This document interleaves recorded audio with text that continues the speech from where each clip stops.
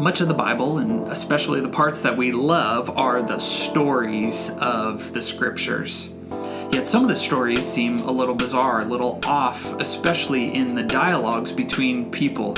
What do we do with those stories where people are saying what is clearly wrong? This is Consider It, where we are considering questions regarding life, theology, and the church. Consider It is a ministry of Redemption Bible Church in New Braunfels, Texas. Do you have questions regarding life, theology, or the church? If so, text the word redemption and your question to 830-299-7505. Again, that's 830-299-7505, and we will consider your question. To learn more about our church and our ministry here, visit redemption.bible. I'm Michael Hawkins. And I'm Blair Cushman. Let's consider it.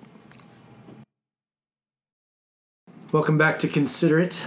Today's question: should we disregard the words replies of Job's friends since they are considered out of line, or is there still wisdom in them even though they came at the wrong time?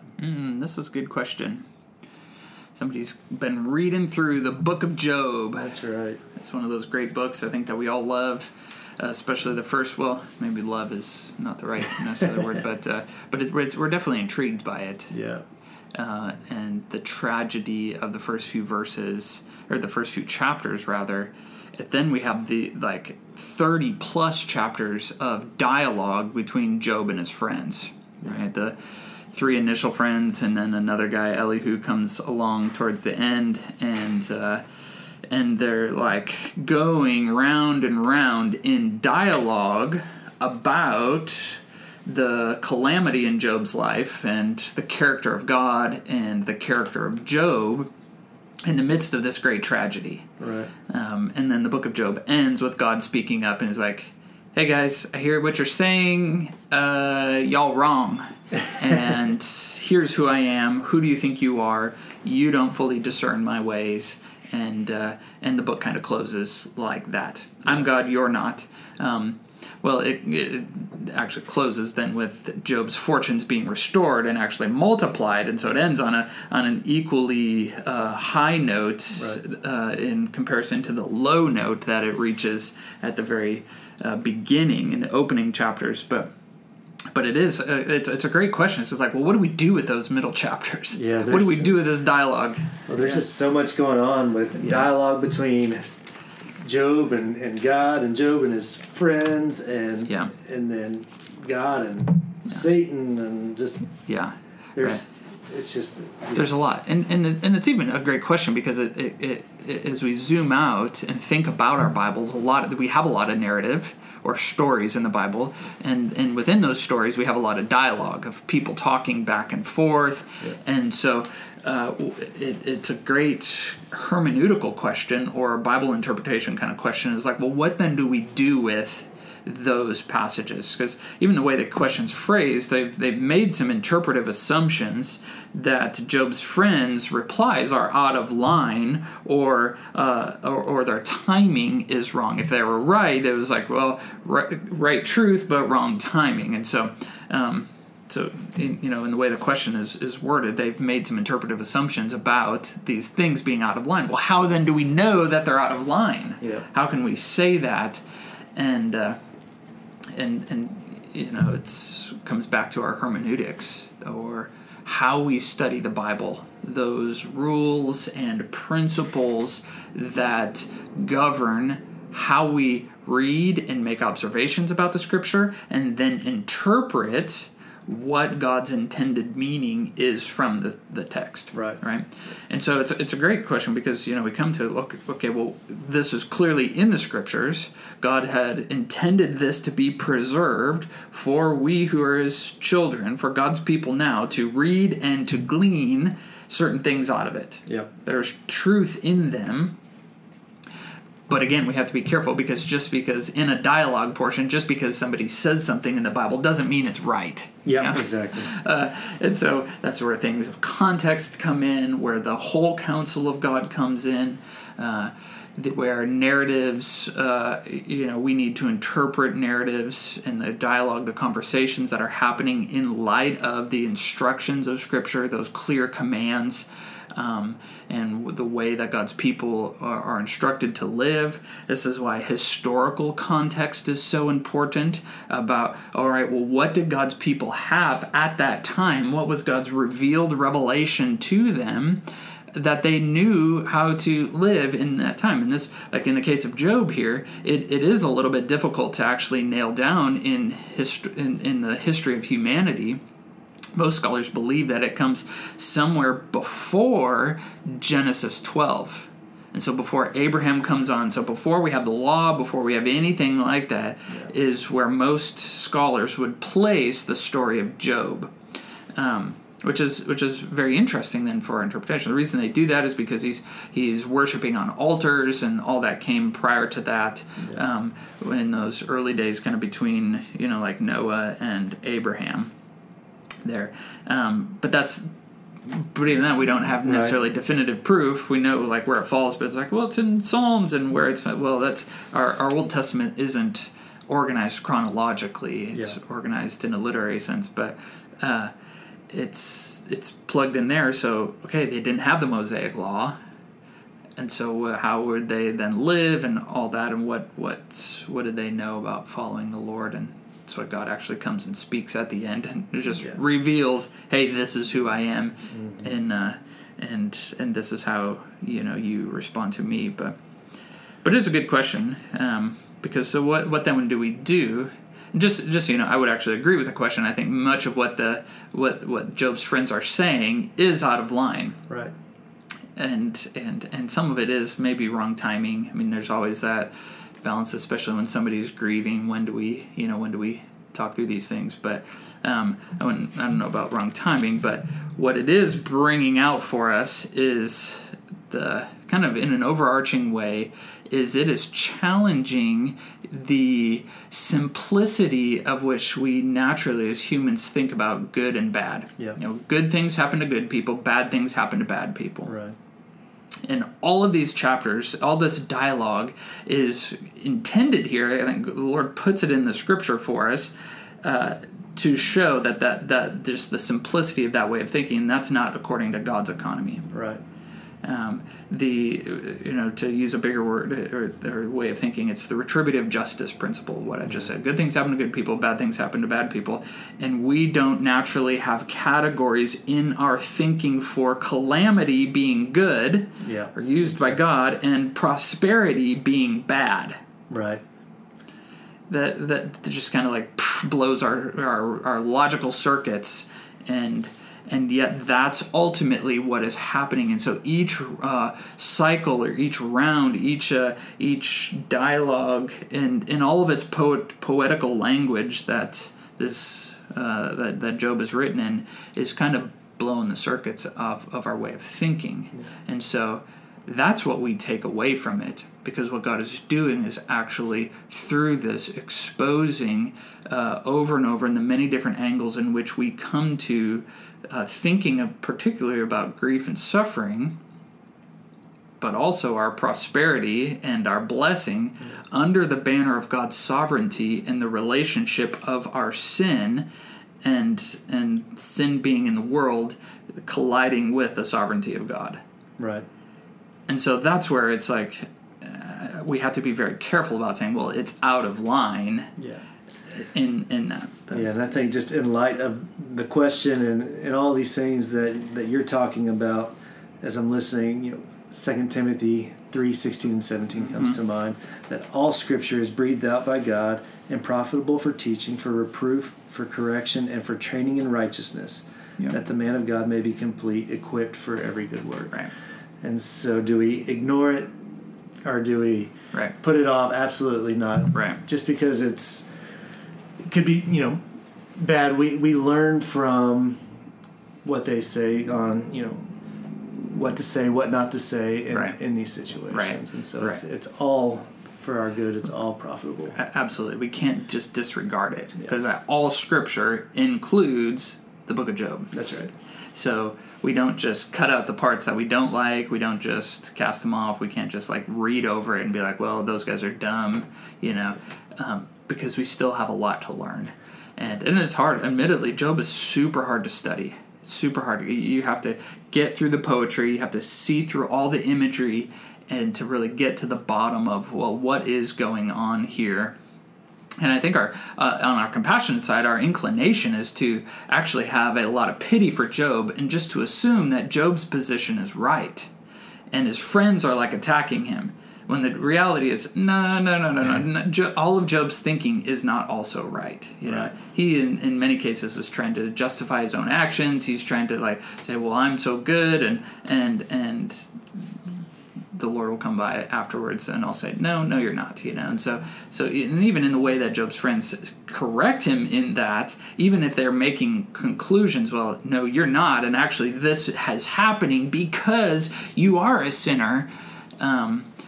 They're not. It's not like, well, Job is always right and his friends are always wrong. Right. Yeah. It's actually what we're getting in all of this is really kind of an exposure to the complexity of how all this stuff works.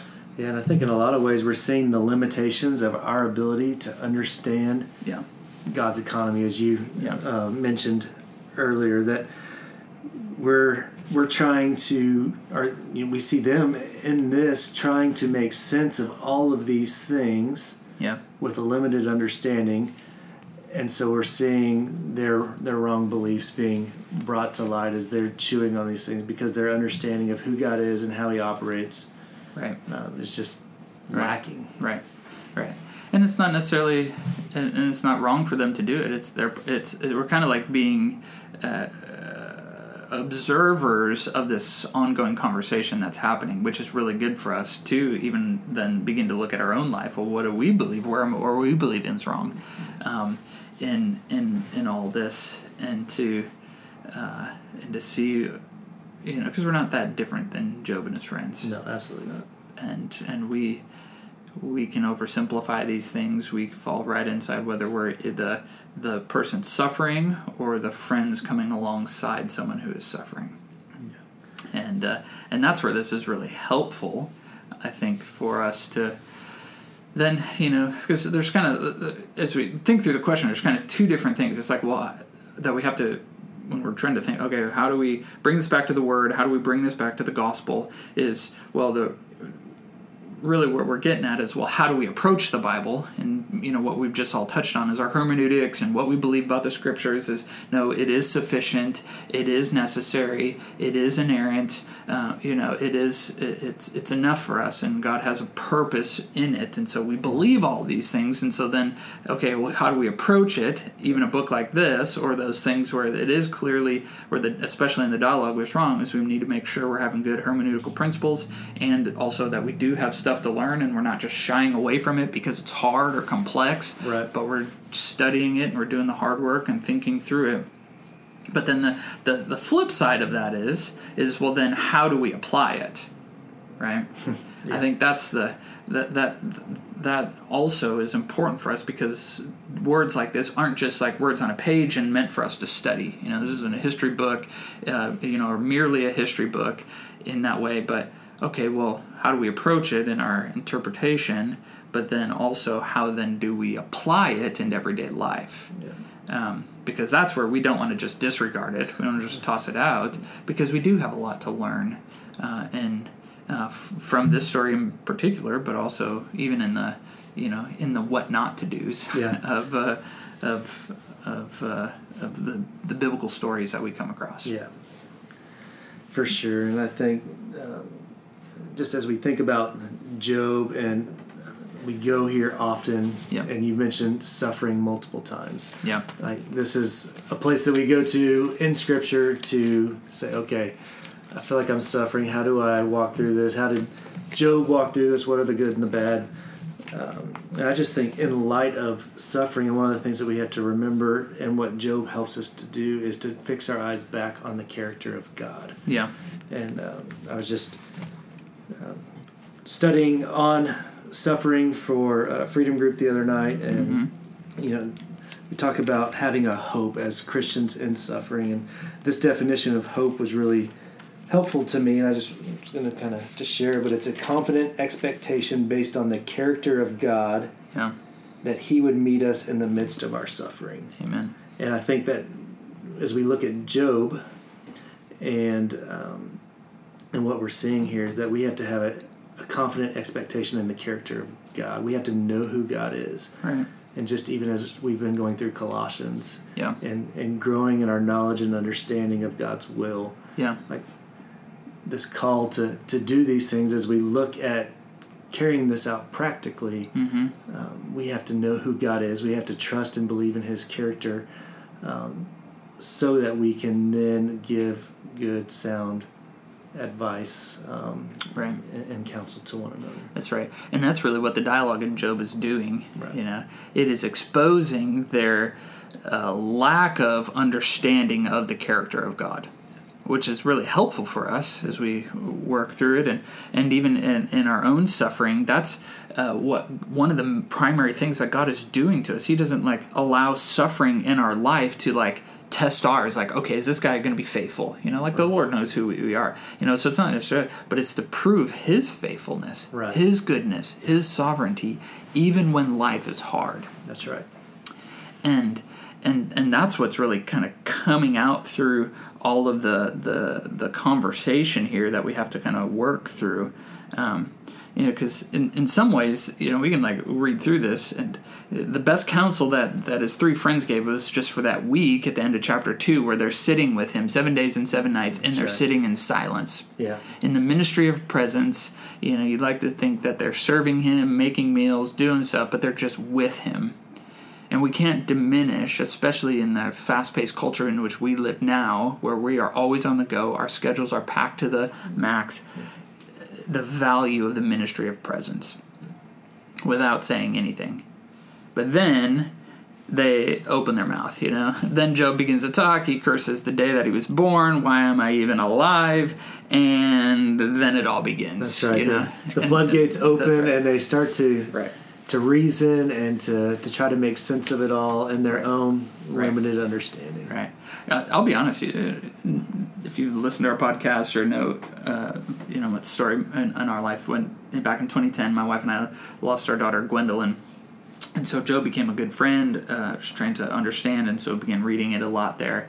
And I honestly hated the dialogue chapter because it was so real, it was so true, and well-meaning people that we loved, said hurtful things, and all of that. And now, just as God has grown and matured us, I'm thankful for even all of those things, but it was frustrating. Yeah. It was we just need to be quiet and all this, and not. I wish nobody would say anything, and yet it's in even our blunderous words that the Lord meets us and corrects us and helps bring things out that we may be thinking that is wrong and not true of the Lord and not true of us. And it's in the midst of that then, like you're saying, that God then meets us with a greater revelation of His character. Mm-hmm. Maybe something that we believed on paper or something abstractly, something we read in a book, and now we are actually experiencing the faithfulness of God.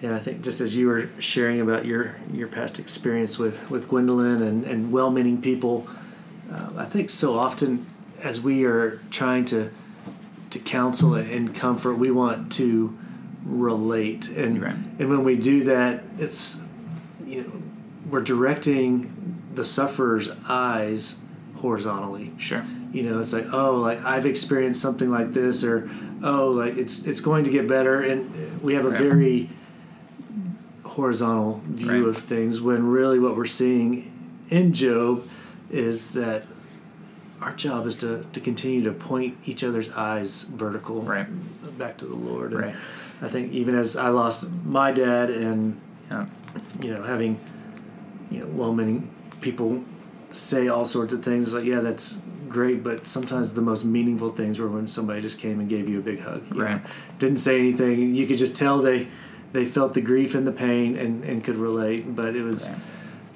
the comfort there and just the reminder of God as our Father, our Comforter, coming alongside us. And so, because what's interesting, and this may be where it's actually good of his friends, is and not necessarily pointing us horizontal and all those things, but because also we're not wanting to do that and as we go vertical, but what we also don't want to do is just offer like nice cliche trite things. That's right. Well, he's in a better place, or the well-meaning things to point us back. Well, Romans 8:28, and all things work together for the good of those who sprinkling love God. The fairy dust of Romans 8:28. Right. Which is true, and that's bedrock theology. It's what we need. It's not to diminish the Word of God by any means.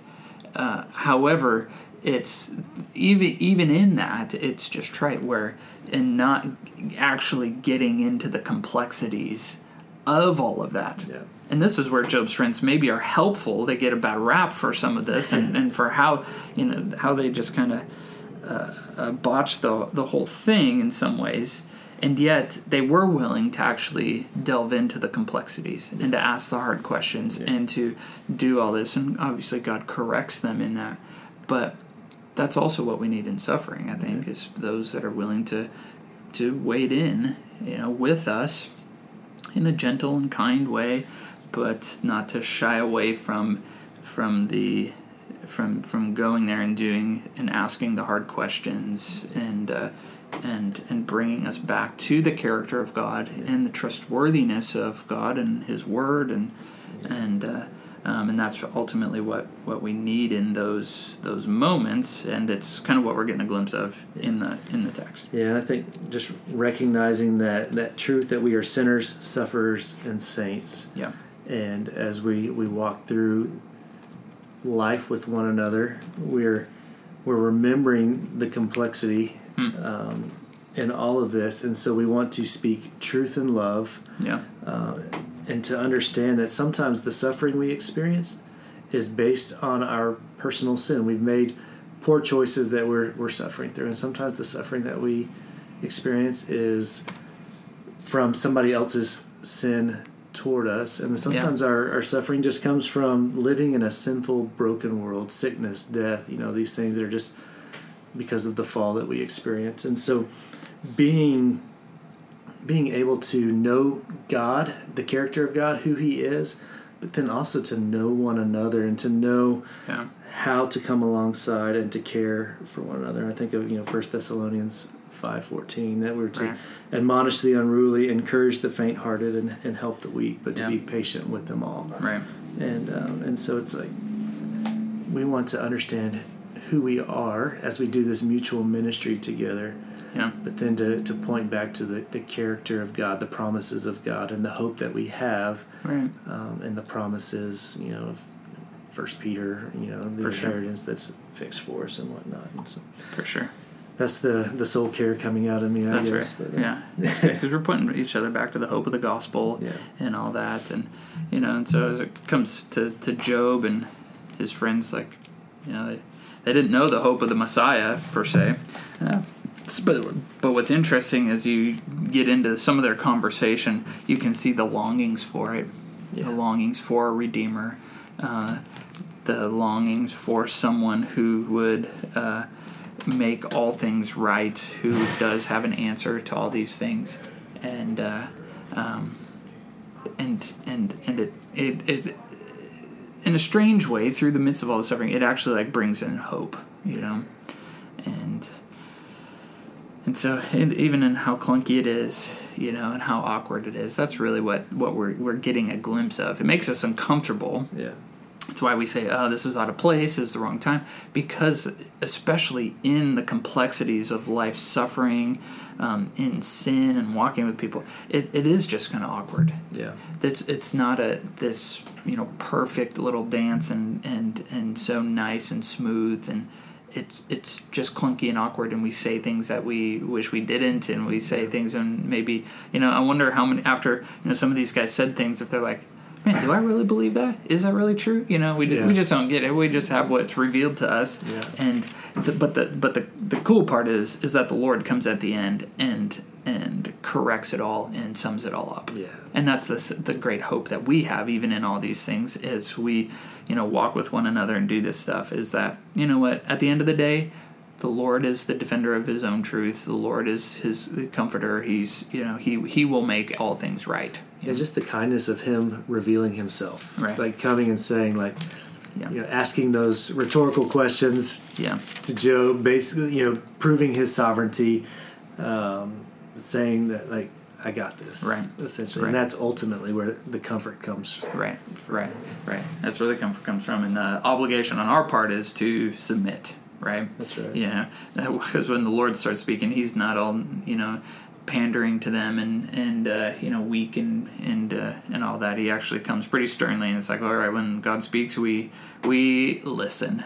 Right. That's right. And Job, he answers the Lord and listens in humility. At the end of Job 40, verse 4, behold, I am of small account. What shall I answer you? I lay my hand on my mouth. I have spoken once and will not answer twice, but I will proceed no further. So I have spoken, but you are speaking now, Lord. I have nothing more to say. Teach me, O Lord, and I will listen. Yeah. And that's the posture that we need, especially through suffering and things like this. And I think a great, humble posture that we take as we come to passages of Scripture like this, that are more complex, and in the dialogues that maybe are more confusing and things, is we should say, all right, Lord, you have something to teach me through this. It isn't maybe readily obvious and jumping right off the page to me right now. But I know you have something true and good and right to communicate through this, so help me see in your good timing. And that's a prayer that I think God delights to answer. Yeah, and I think, too, just as we think about our experience and our limited understanding, not allowing that to dictate who we believe God is. Right. Allowing His Word to dictate His character and the way that He reveals Himself. Right. To us. Right. This is, Job is the Word of God and has much to teach us. It's living and active even to this day, and all those chapters. So for sure, we can't disregard it. But we study it and love it and glean from it until the Lord returns. And what a day that will be. Right. Amen. Thanks for tuning in to Consider It, where we are considering your questions regarding life, theology, and the church. Consider It is a ministry of Redemption Bible Church of New Braunfels, Texas. If you would like to submit a question, text the word redemption and your question to 830-299-7505. To learn more about our church and the ministry here, visit redemption.bible. Thank you for your support and listening. Join us next time as we consider it.